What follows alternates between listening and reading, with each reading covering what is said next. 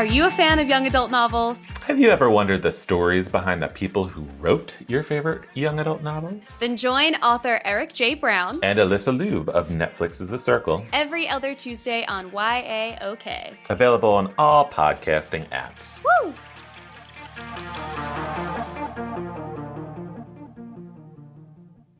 You've been lost in the woods for hours now, stumbling around in the dark. You come around the bend and see two people roasting marshmallows over a roaring fire. They see you coming into the clearing and gesture over to pull up a log. Welcome to Campfire Ashes. I'm Paul. And I'm Jess. Join us as we tell each other our originally written spooky stories around the campfire and then dive into the lore and legends that inspired them. Is it something that goes bump in the night? Is it something menacing lurking past the tree line? Or is it just weird and otherworldly? You'll find it here on Campfire Ashes. You can find us on Spotify, Apple Music, Amazon Music, or right here on the Geekscape Network. Hey Geekscapists, Jonathan the Podfather here. And when I first started Geekscape back in 2006, it was just a podcast, but then it grew into a podcast network and a community. And the whole plan was to turn it into a production company so we could make cool films and TV ideas and all sorts of stuff for you guys. We'll always be doing the podcast, but right now I want to let you guys know that we're running a Seed and Spark campaign for one of our first original productions. And this is a co-production with Dweeb Darlings and Fonco Studios called Stalking LeVar. It's a continuation of the web series Stalking LeVar. If you go online, go to YouTube or dweebdarlings.com and look for Stalking LeVar, and you guys will find a pretty fun 2 seasons of this show. We're going to make a short film out of it, but we're going to need your help. So go to seedandspark.com, search Stalking LeVar, as in LeVar Burton, and you'll find our project. Listen, if you can't donate, it's okay. Just follow and share. That'll help us out a whole lot. And then if you can donate, as some of your fellow Geekscapists have, we'd appreciate that too. The campaign's going to be running for a while, so I really, really appreciate you guys checking it out, and enjoy the rest of this show.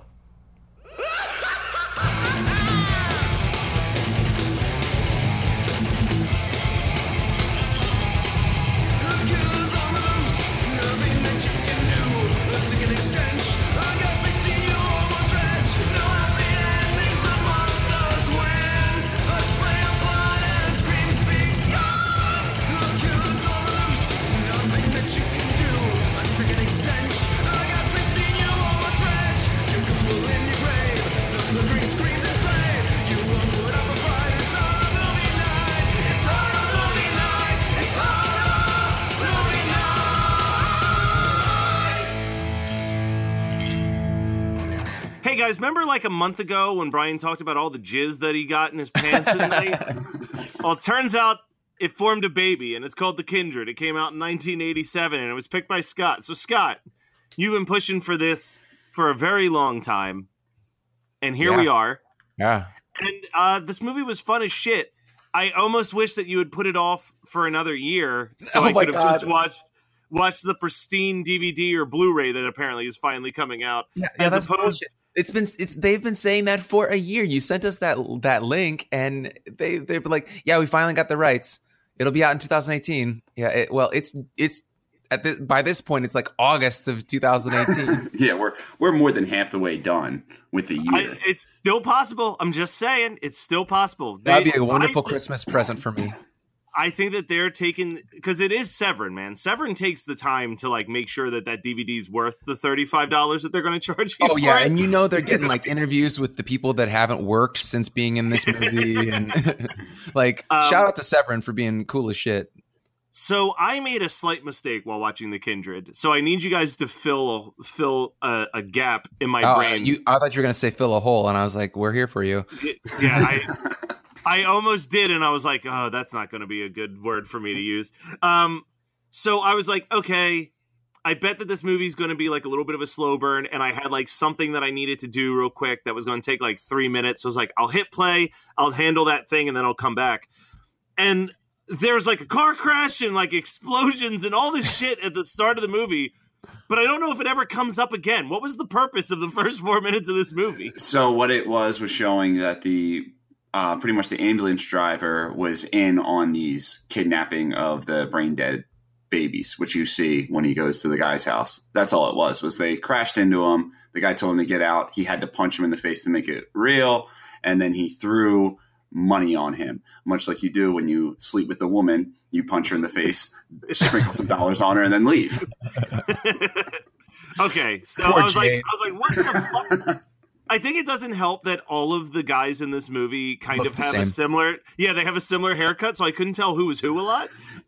If they remade this movie in 2018, they would all just have the barbershop cut, like the side part that I've got.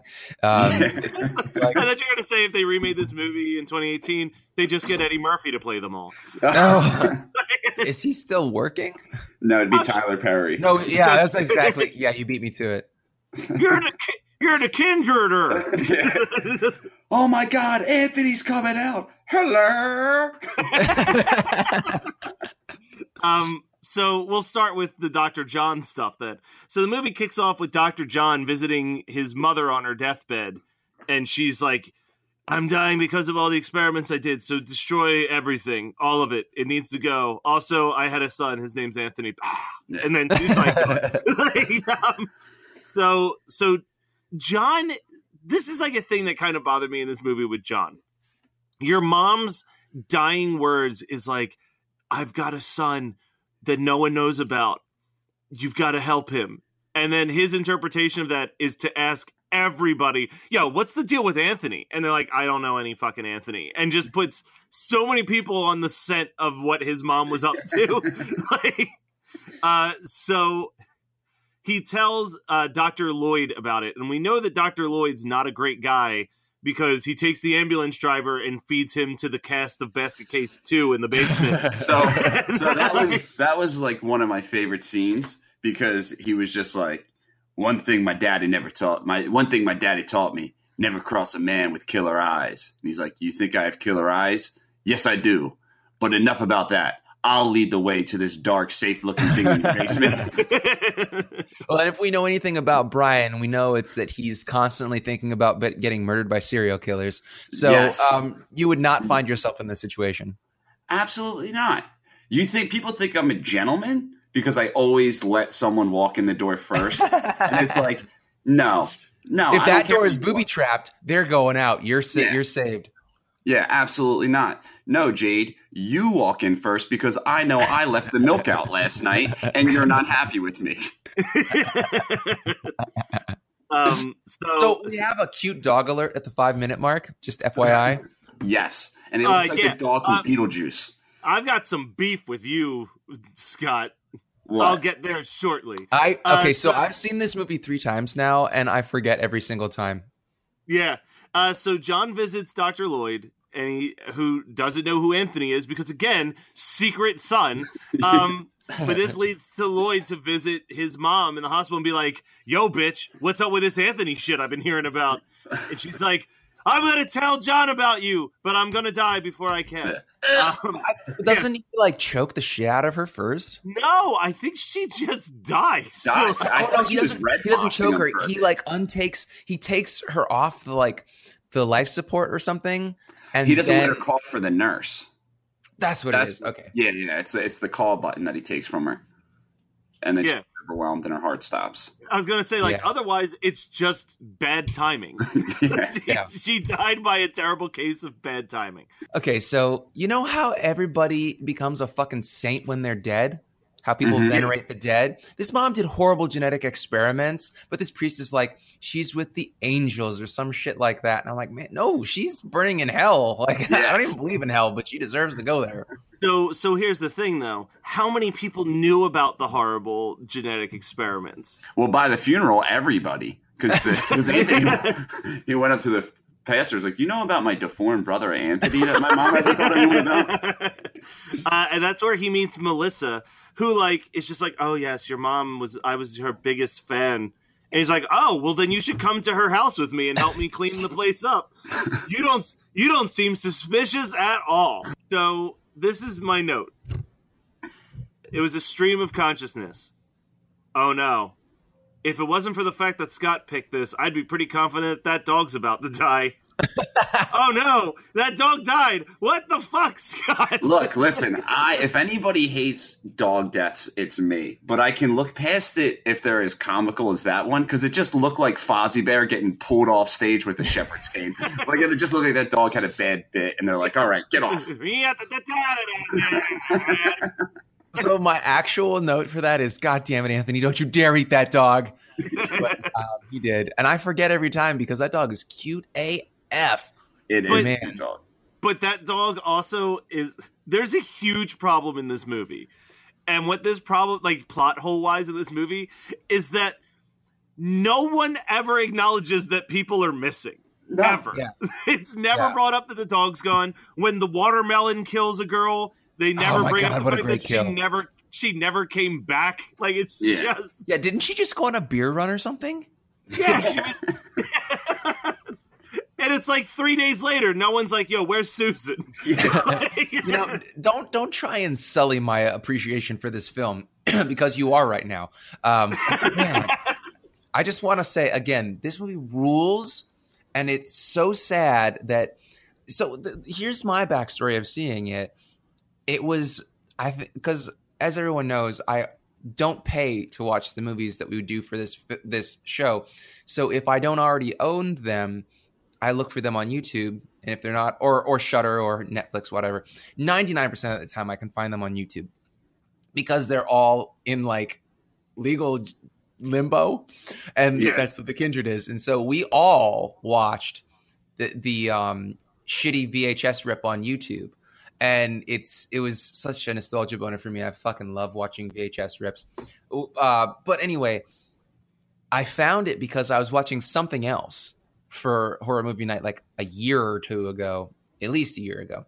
And it came up and I was like, oh, The Kindred. I remember this cover, like the box art, but I never saw it. And I watched it and I remember like messaging Matt like, dude, this movie fucking rules. And so all three of us actually watched it like this because it's been forgotten, but it's such a good movie. It's so great. It really is. It's really fun.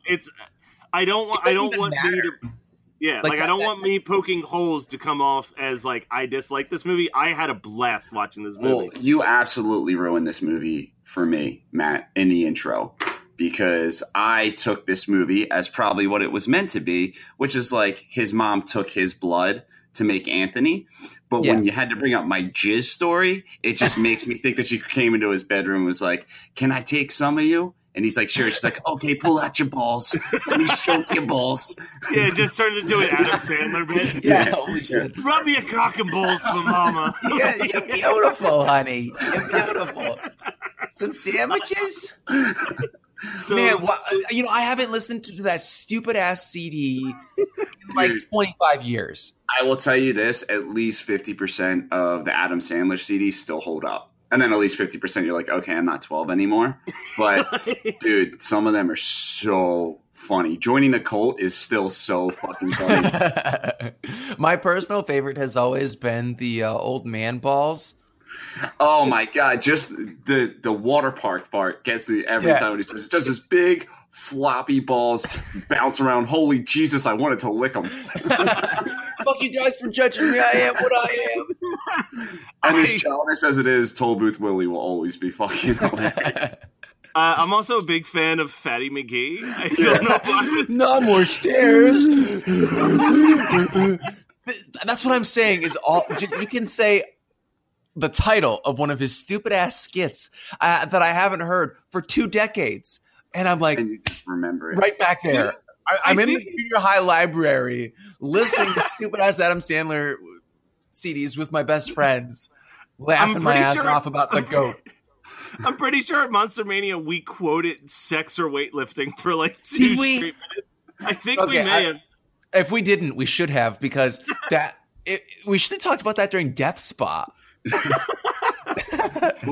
Believe it or not, Adam Sandler was like the first CD I related to as a child, which is why I fell in love with him. Because my dad made me play sports. And when I heard right field, I was like, this is actually what my life is like every Saturday.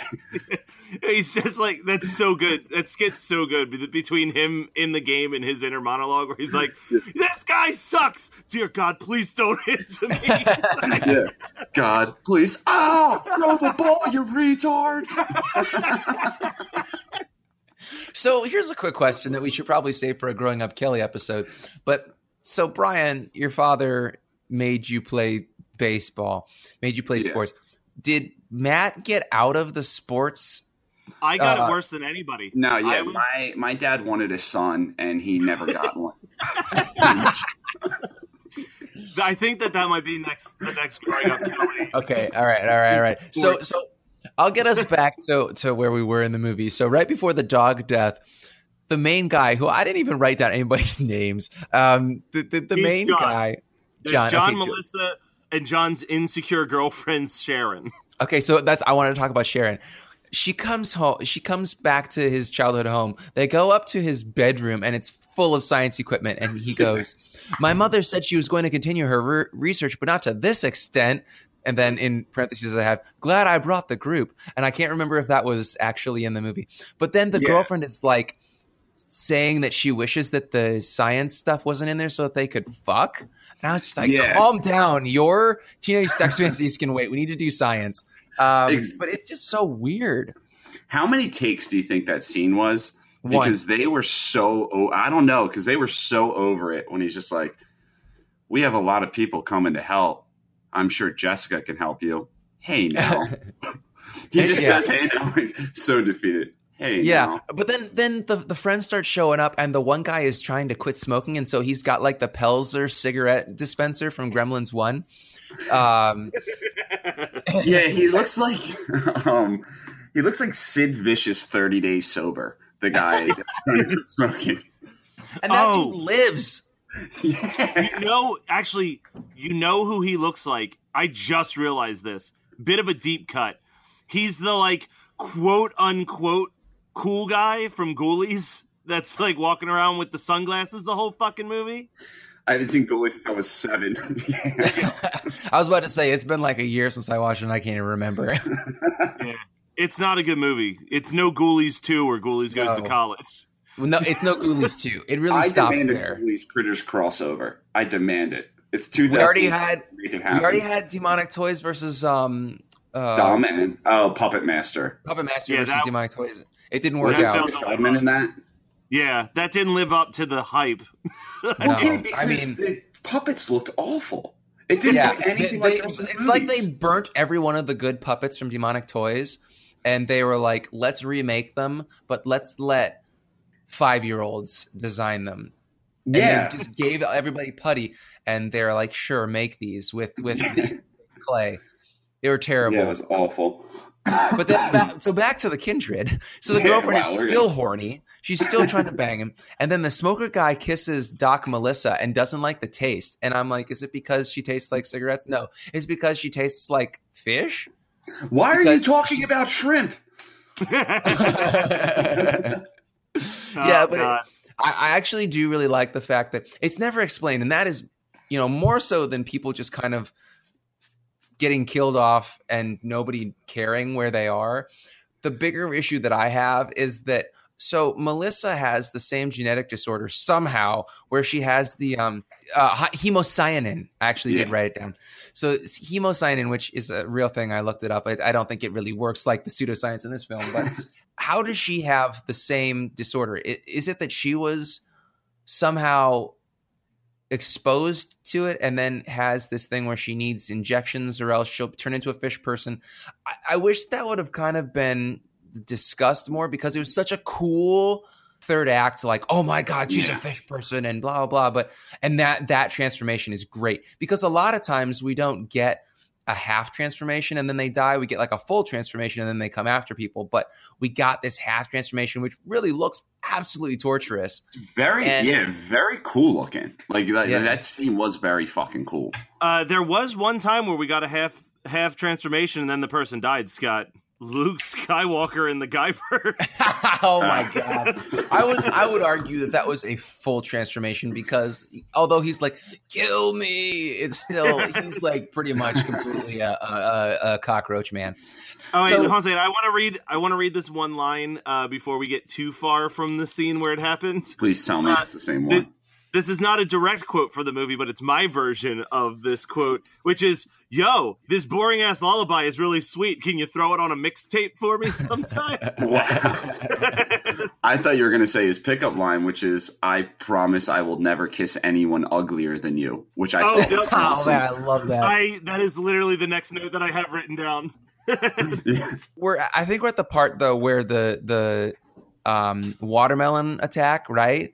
The tentacles under the skin are so good. You know when we had to watch Body Melt and there were tentacles under the skin, they look like shit? This is awesome. I don't disagree. This was really fucking cool looking. Yeah, I loved it. And then we find dude, I don't know his name, but some dude finds Duke the dog in the barn and we get a full-on shot of Anthony and then the burrower under the hay. And it's just like such a perfect creature feature. Yeah, but again, I have a note that I wrote down, which was a little bit of me bitching about the way that I watched it. But I had a note where it says, Anthony appears to be a massively awesome practical effect that I wish I could actually see properly on this rip. I think although I think that kind of is good, where you don't see him complete full until and you almost don't see the full creature until the very end either. I would put money down. This is like one of the few things where I feel like I have a good guarantee here. I think one of the goals when Severin actually does get this DVD out is that when this thing is restored to like a good HD quality, that you're going to get a really good look at that creature. Yeah. And I think it's going to look awesome. Like it looks it was a lot of time and care put into it. Yeah. And I wish I could see it. Wait. Yeah, the little baby one looks so cool too, but I just kept waiting for it to get up and sing "Ragtime Gal," like the one fucking Spaceballs. Yes. Oh my god. Hello, my baby. Oh man, that's actually a really good reference that I had not thought of. But I love when Melissa goes to the basement and then it's like coming out of the jar, and then she like snaps his fingers off, and then she just leaves it. It's alive, like. She's a bad person and deserves to die, and then she does. Well, so that's a question though that I actually have is like there's a couple Anthonys, right? We've established that there are like 15 of them. But like, here's my question, and maybe this was going to be addressed in Kindred too if they ever got around to making it. Like the Anthony that kills the girl through the watermelon. I don't think he ever comes back. You know what I mean? Like that's the one that I believe that Anthony is the one that killed the dog, right? Yeah, I think so. And then that one dies in the car. Okay, it died in the. I was gonna say because is it just out in the wild now? No, I'm pretty sure that one died in the car or drowned. Well, no, it wouldn't have drowned because they're amphibious. But I'm guessing that one died, and then the Anthony was actually the big one that man at the when we get to the end, I just cannot wait to gush over that final gooey ass scene. But I think that's Anthony, and then the ones in the basement were other failed experiments, and I'm guessing also that the mutants in the basement at the beginning were a similar kind of experimentation, and they're all dead too. Yeah. So we've covered most of the notes that I have as I'm looking at stuff from later on. We kind of talked about it earlier on. But when you guys were watching this, did it stop mid-movie for a commercial? Because mine did. And no, because I had it on the app. I watched it on the app and connected to my because I was watching it on my computer, and then like 45 minutes into it, it just stops for like a random commercial break, and I thought, really? Like someone's trying to make money off of watching the Kindred. In 2 years, they're gonna get a check from YouTube for $1.28. Yeah, you're welcome. It's not even enough to go rent the Kindred. No, I don't even think I don't think you can rent it. I'm pretty sure that we went looking for it and couldn't even find I think this is the only copy is the one on YouTube or an $80 VHS currently. That was the thing. I was trying because I don't like watching it on YouTube and stuff. I want to be able to put it on the TV and like really take in the whole movie and not be. I'm just easily distracted if I'm in front of my computer. And it's so funny that you've talked about that before, and I just don't get it because. And this is also something I've been listening to a lot of Postmortem with Mick Garris. He's the guy that wrote and directed Critters 2. And he's the best. He's just the shit. I love he also directed Sleepwalkers. Come on now. Yeah, I know. I just didn't want to say anything about it because I feel like we might have been a little bit meaner about Sleepwalkers than we were on Critters 2. But he is just such a fun dude. He's like so many people that you listen to interviews, if you listen to Shockwaves or if you listen to Scored to Death, a lot of the people, those are my 3 big horror podcasts that I listen to because they're interview style. And so many people that worked on horror in the 80s in particular were kind of just doing it because there was money there, not because they love horror movies. And Mick Garris fucking loves horror movies. And so we get like a really nice that other side of it where he is always kind of defending genre film instead of saying it as an apology, which is a lot of people that talk about it. Like Richard Band always seems like, yeah, it was there. I mean, and I love Richard Band's music, but I also have a real hard time with that. Like Dee Wallace is kind of ambivalent when I talked to her at Cinema Wasteland, but like when I talked to PJ Souls, she was like, "Oh, I hate horror." It's like, "Oh shit, sorry." So this was like, and this is going to date the recording of this just a little bit, but the other day they released the Halloween trailer for the new Halloween movie, and me and my coworkers were talking about it, and I said, between A Quiet Place, this new Halloween movie, which is written by Danny McBride, and which is wild to think. That's just crazy. But and Get Out, it seems like the people who are really doing horror correctly are comedic people. Yeah. Because they understand pacing and how to like build to a punchline better. And you just replace punchline with scare and they already have the mechanics of how to properly set it up. Yeah. And that's funny really because cool. Mick Garris was talking about that. I don't remember who he was interviewing, but he was talking about how scare timing and comedic timing are very well interwoven. But the reason I mentioned Mick Garris was he was talking about how it's hard to watch movies at home and stay focused because we have a computer or we have a pocket computer, our phones. And so I'm making a very dedicated effort, even for horror movie night stuff that I've seen before or stuff that I know is kind of silly, to stay immersed in it.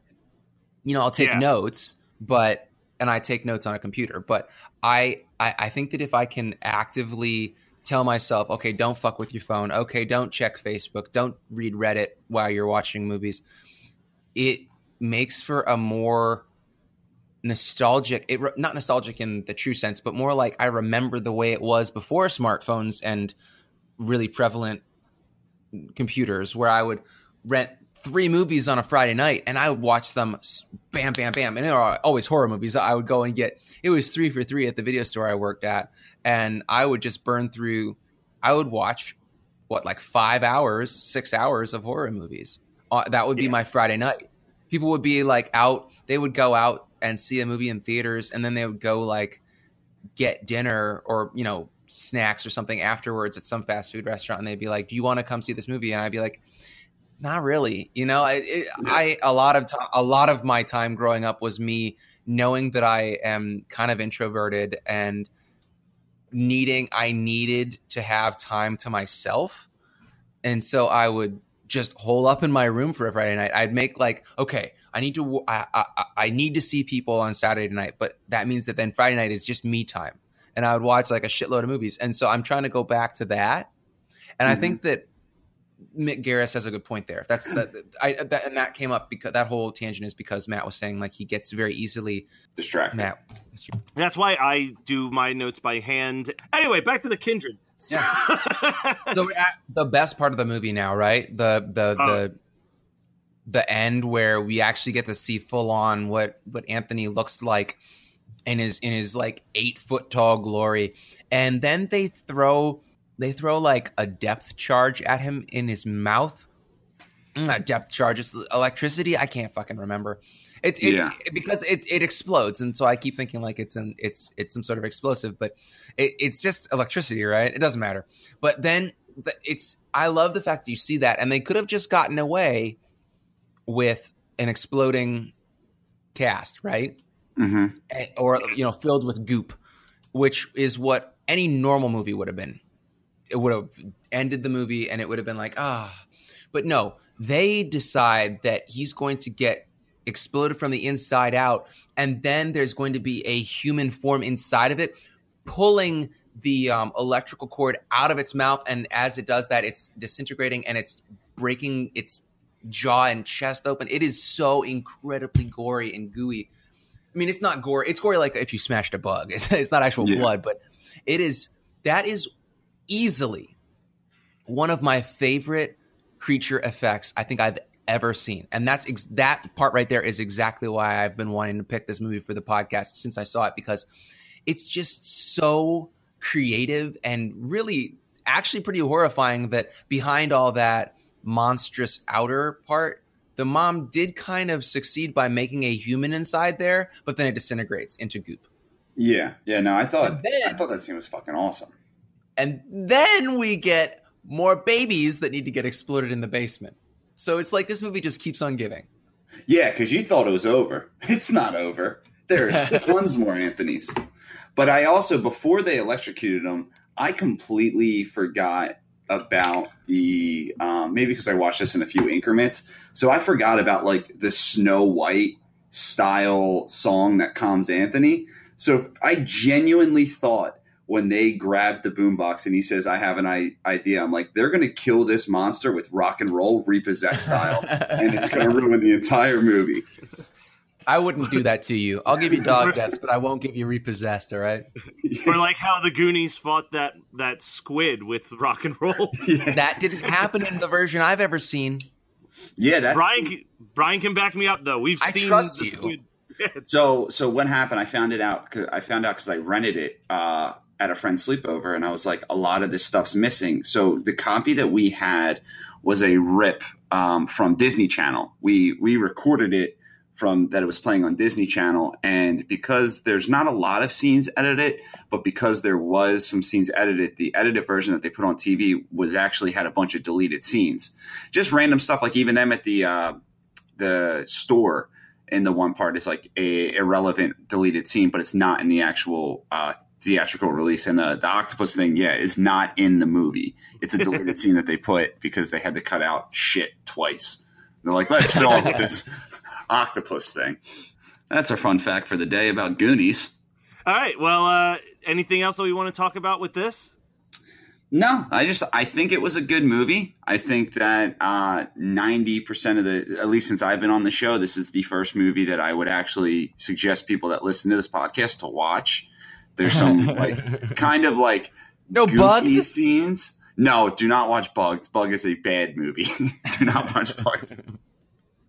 But there's some scenes that you can riff on, like when the kid AMAs from the hospital, it's very Three Stooges style where he knocks them over with a fucking whatever those things are that you wheel dead people with. But aside from that, it's like a gurney. Yes. Yeah, he throws the gurney in front of the doctors, which I work in a hospital style setting. No one cares if you want to leave that bad. They're like, hey, you shouldn't do that. You leave. That's it. But as far as I feel like it's disrespectful to this movie that we did it almost. I think it's a genuinely good horror movie. But that's the thing is that's what you don't understand. And I know that there's a serious learning curve being a full-time co-host on Horror Movie Night.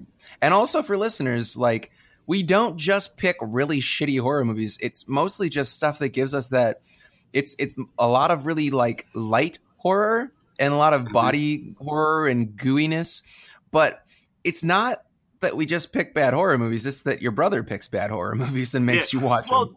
No, don't say that. Some of them have been good. But the way I always worded it was that the show celebrates the movies that we know weren't as good as our nostalgia makes us believe it. Except for this one. This one is better than nostalgia. Maybe my nostalgia is making me like it more, but man, I love But this movie. I always felt like horror movie night, even when we're trashing the movie, it's still a celebration of like 80s and 90s nostalgia growing up. Yeah. Because agreed. like very, very rarely is it a movie that we pick that wouldn't have been a movie we would have watched with our friends at like a sleepover on a Friday night. Like very rarely is it not one of those types of films. Yeah, Very until your next pick, Brian, you ass.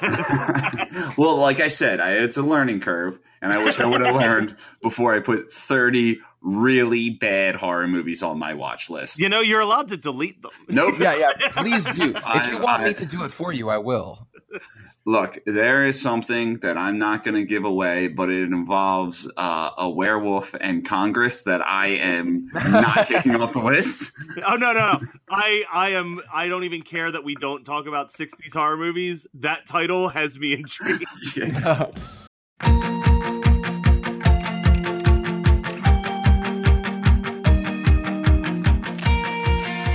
Are you a fan of young adult novels? Have you ever wondered the stories behind the people who wrote your favorite young adult novels? Then join author Eric J. Brown And Alyssa Lube of Netflix's The Circle. every other Tuesday on YAOK. Available on all podcasting apps. Woo!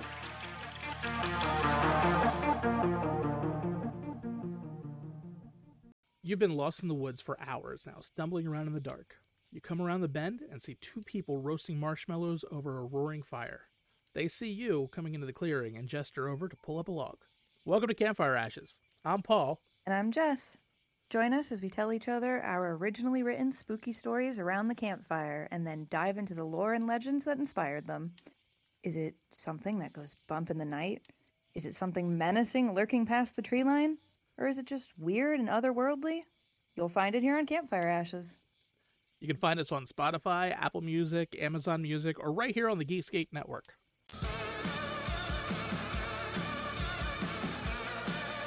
Hey guys, we'll be right back at that episode in just a second, but I wanted to take a couple minutes, not even a minute, less than a minute, probably about 30 to 45 seconds, I believe is the length of the instrumental that Scott recorded, that you're hearing underneath me. Scott's great. You should listen to all of his music. I just wanted to let you guys know that if you haven't already, head up over to patreon.com/HMN podcast. And if you are donating $5, you can listen to our new bonus episode, and it is on UHF. You can also listen to the back catalog of episodes. We're up to 4 Patreon bonus episodes now. We've talked about Turbo Kid and the Buckaroo Banzai Across the 8th Dimension and the Nicolas Cage Wicker Man, and this month, as I've already said, UHF. Now, back to the episode. So what did you guys watch this week? Let me start it off. Here. I only got one. Well, I finished Ash vs. Evil Dead Season 3. I already said something about that. And, oh, man, what a great show.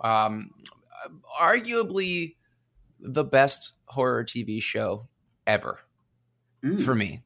I mean, it's just, it hits Better all than the... Todd? Yeah, absolutely better than Todd. Wow. Yeah, I loved Todd, but I feel like the rewatch factor of Ash vs. Evil Dead, because I could start season 1 all over again right now, and it's only been like 2 months since I watched the first season. It's so good. And Bruce Campbell, still not my favorite. I still prefer Jeffy Combs, but Bruce Campbell just kills it. And it also reminded me why I loved horror growing up. I grew up in a small town. So much horror has kind of gotten away from that small town vibe. And that's why I loved Halloween and Nightmare on Elm Street and all those movies where they are in small towns. Like Evil Dead it's all set in Elk Grove, Michigan. I love Midwest horror. It's so much better because it preys on what always scared me, which is like, what are your neighbors really? You know, kind of like The Burbs, right? I was going to say, that's why you love The Burbs so much. Yeah, it is. But Ash vs. Evil Dead Season 3 was so good. I think that they wrapped up the series very well. I really wish we could have gotten a 4th season to do what they kind of joking. I think that they knew that they were going to be done after season 3 when they were writing it. I wish that I could see those characters go forward into what they had planned. I'm not going to spoil it for anybody. But absolutely watch it. It is so good. But I also started Bates Motel, and I hated it. We watched the first episode. Megan and I watched it together, and I messaged I don't know if I messaged both of you or just you, Matt. And I said, hey, so we started watching Bates Motel. I'm not feeling it. And you told me what the whole point of the show is. And I have no desire. I fucking hate the concept. And I hate the fact that it is in modern day. And I mean, the acting is fine, but it just, no, the pacing sucked. And speaking of shitty pacing, I watched a movie as well. It's a Shudder exclusive, and it has the main guy who plays David in John Dies at the End.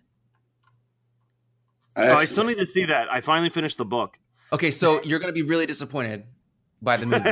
It's entertaining in a Don Coscarelli way, and I do think that it's Phantasmverse, but John Dies at the End is such a better book. And if you want a copy of This Book is Full of Spiders, I will lend you my copy or just give you a copy because it's better than John Dies at the End. But so it's the guy that plays David in John Dies at the End of the film and the woman who plays Amy in John Dies at the End of the film.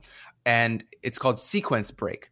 And it is very firmly in the Beyond the Gates kind of 80s horror pastiche, trying to hit that nostalgia with synthwave. And it's about like a killer arcade game, but it's in modern time. I know a movie like that. Yeah, I mean it's like Evil Speak, but not good.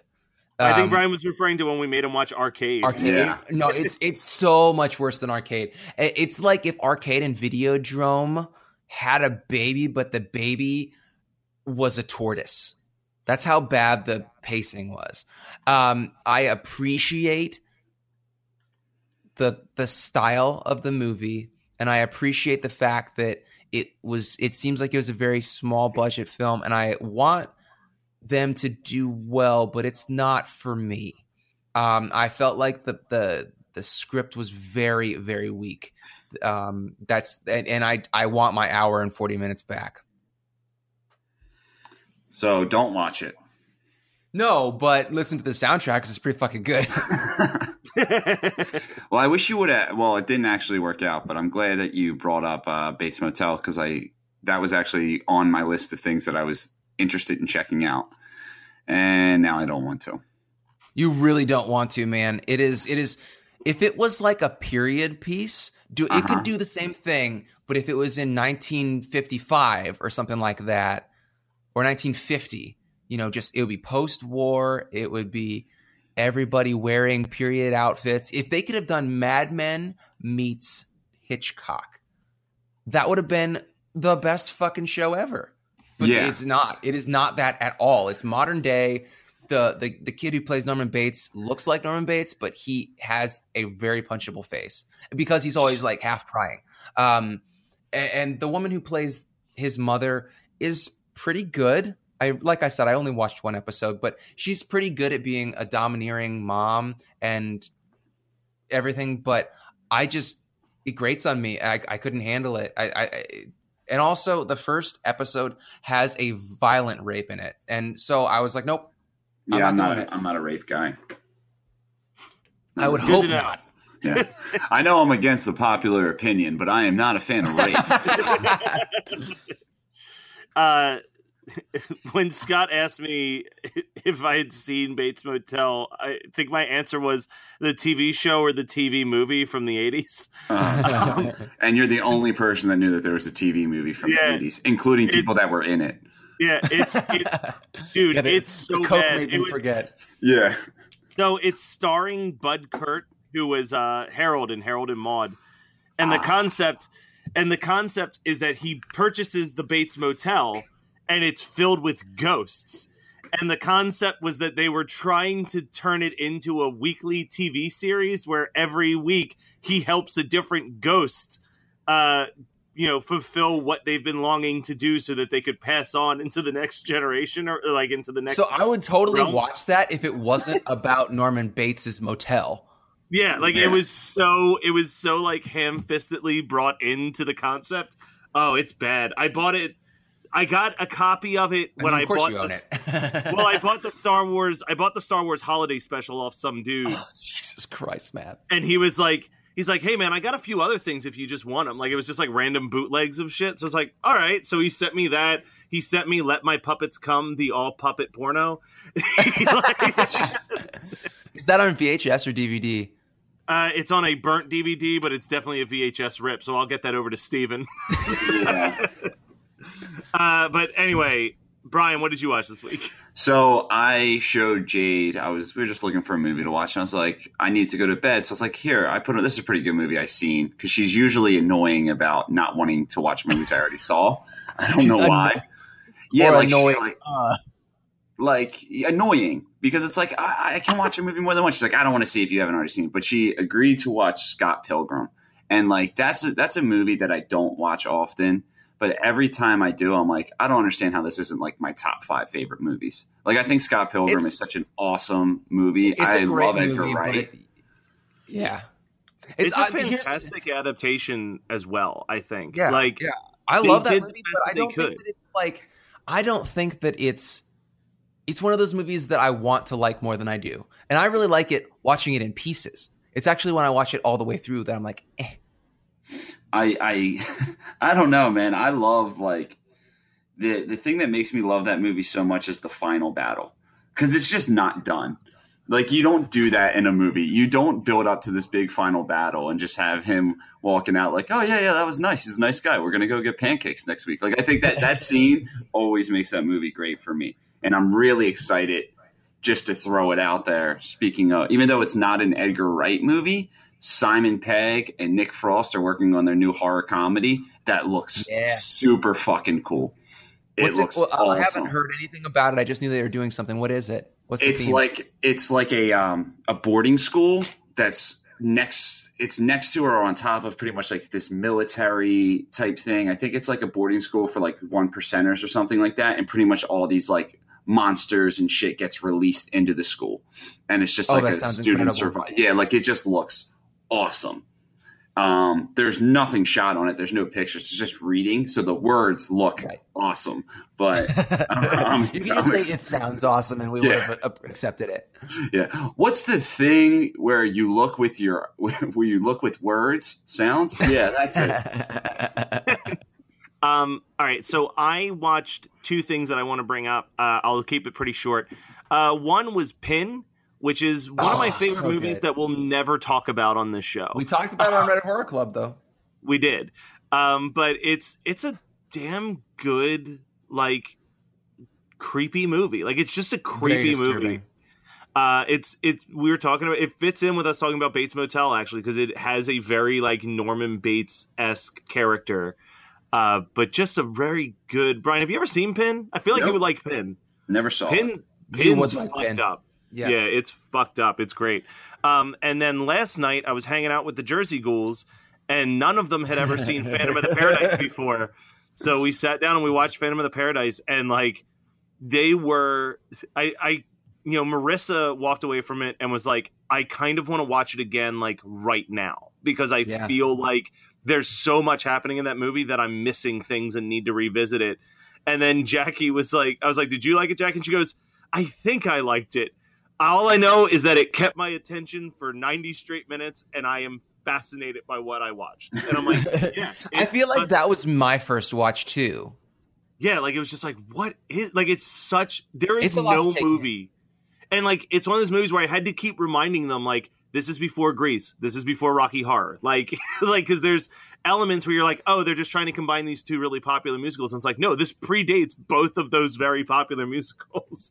Yeah. Like, it's a very ahead of its time, like, film. The songs, like, I just think I have a deeper appreciation for the songs in that movie every time I watch it. Like, Paul Williams, that may have been Paul Williams' like best songwriting collection right there. It has to be. So as I've said multiple times, I found that on vinyl, like an original pressing of that, for like $10 at that record exchange I was talking about recently. And that was probably I can just stop looking for horror vinyl, because I'll never find that again. Like I'll never have that good of a surprise. Oh man! so So good. I listen to that semi regularly. I'll put it on when Megan and I are cleaning the house or something, and she loves it. She's never seen Phantom of the Paradise, but she loves the music to it. Absolutely Well, loves the it. lyrics in that are like the hell of it. The hell of it has some of the best lyrics I think Paul Williams has ever written. It's such a dark, angry pop song. Yeah, Like, yeah. I mean, like- nothing in that is as good as Life at Last, obviously. Yeah. But But like hell of it is that's very the one line. It's like, even though your music lingers on, the rest of us are glad you're gone. Yeah. like it's just such a pissed off, like angry song. But Brian, I know I was trying to get you to watch it when you were out here with Jade, and it was just very difficult to do anything in a small 48-hour window. Well, But, I'm kind of pissed because we you could have need to watched see it. You know, I didn't watch it for sake of Jade. Watched the Poughkeepsie tapes, and she fell asleep 5 minutes in. And well, I guess she's going to be the one that gets murdered by a serial killer. yeah, no, I am on top of it. I will not. No, that sounds bad. I am not going. If she gets killed, it was not me. I'm not the one that's going to murder her. I'm saying that I like how half of this episode is Brian being like disclaimers. Which just makes him all the more suspicious. every time. There's a stalker book. Yeah, right. Yeah. So I don't like rape, and if you ever hear anything with rape in my name, just know that it's not true. I don't like it, and I don't plan on killing my girlfriend. I'll cut that. So that was The Kindred from 1987, is picked by Scott. So let's play a little game. Cool. All right. So this little game is, let's try to guess what movie we would have been forced to watch if we had picked other co-hosts instead of Brian to be the permanent co-host. I mean, it's easy. Brian Berger would have made us watch Ant Farm Dick Hole. Kyle would have made us watch the Texas Chainsaw Massacre Next Generation. Yeah. What would Dylan Steven, have picked? Dylan probably would have picked something like a heavy metal horror film. Yeah, Shock 'em Dead. He would have made us watch Shock 'em Dead. Yeah, he would have made us watch Shock 'em Dead as his first movie, and Steven would have just done some garbage on VHS, I'm sure. And I don't know, Katie would have made us watch like Necromantic or something. But oh my god, so glad we didn't pick Katie. But somehow Brian picked the worst kickoff film I've ever seen anyone pick. So Brian, congratulations. I'm excited to see how this goes. I paid my $1.25 to have the DVD shipped to me. I got it at Goodwill. And I know we can't say the movie, but oh man, I bought this movie 3 years ago, and the reason that I put and it have on the not list watched it yet is that exactly. It's like, all right, I spent $2 hard-earned dollars on this movie, and I need to. I could have had 2 candy bars. All right, so tune in next week to see what garbage Brian's making us sit through. This is my spoiler for the episode. Not the spoiler, but this is my hint. All right. I don't want to wait. I was just gonna say that for this movie to be over. I was just gonna sing that song too. Don't forget to contact us on HMN Podcast on Twitter, and you can hit us up on HMN Podcast on Instagram. We've got the HMNpodcast.com, which also has a link to our Patreon account, patreon.com/HMN Podcast, and our Facebook group. And you can email us at hmnpodcast@gmail.com. Oh, there's so many ways to contact us, and it's all easy to remember because it's the same thing. It's a beautiful thing. So we'll be back next week to go over all of the regret that we have for our decisions.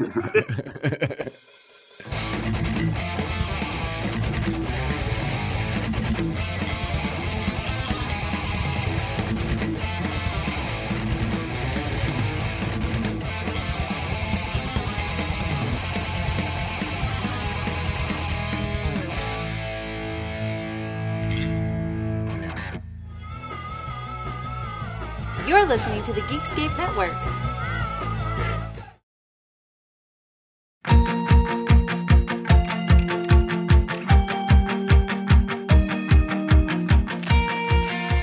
Are you a fan of young adult novels? Have you ever wondered the stories behind the people who wrote your favorite young adult novels? Then join author Eric J. Brown And Alyssa Lube of Netflix's The Circle. every other Tuesday on YAOK. Available on all podcasting apps. Woo!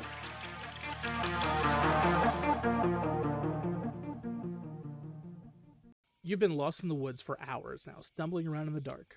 You come around the bend and see two people roasting marshmallows over a roaring fire. They see you coming into the clearing and gesture over to pull up a log. Welcome to Campfire Ashes. I'm Paul. And I'm Jess. Join us as we tell each other our originally written spooky stories around the campfire and then dive into the lore and legends that inspired them. Is it something that goes bump in the night? Is it something menacing lurking past the tree line? Or is it just weird and otherworldly? You'll find it here on Campfire Ashes. You can find us on Spotify, Apple Music, Amazon Music, or right here on the Geekscape Network. You're listening to the Geekscape Network.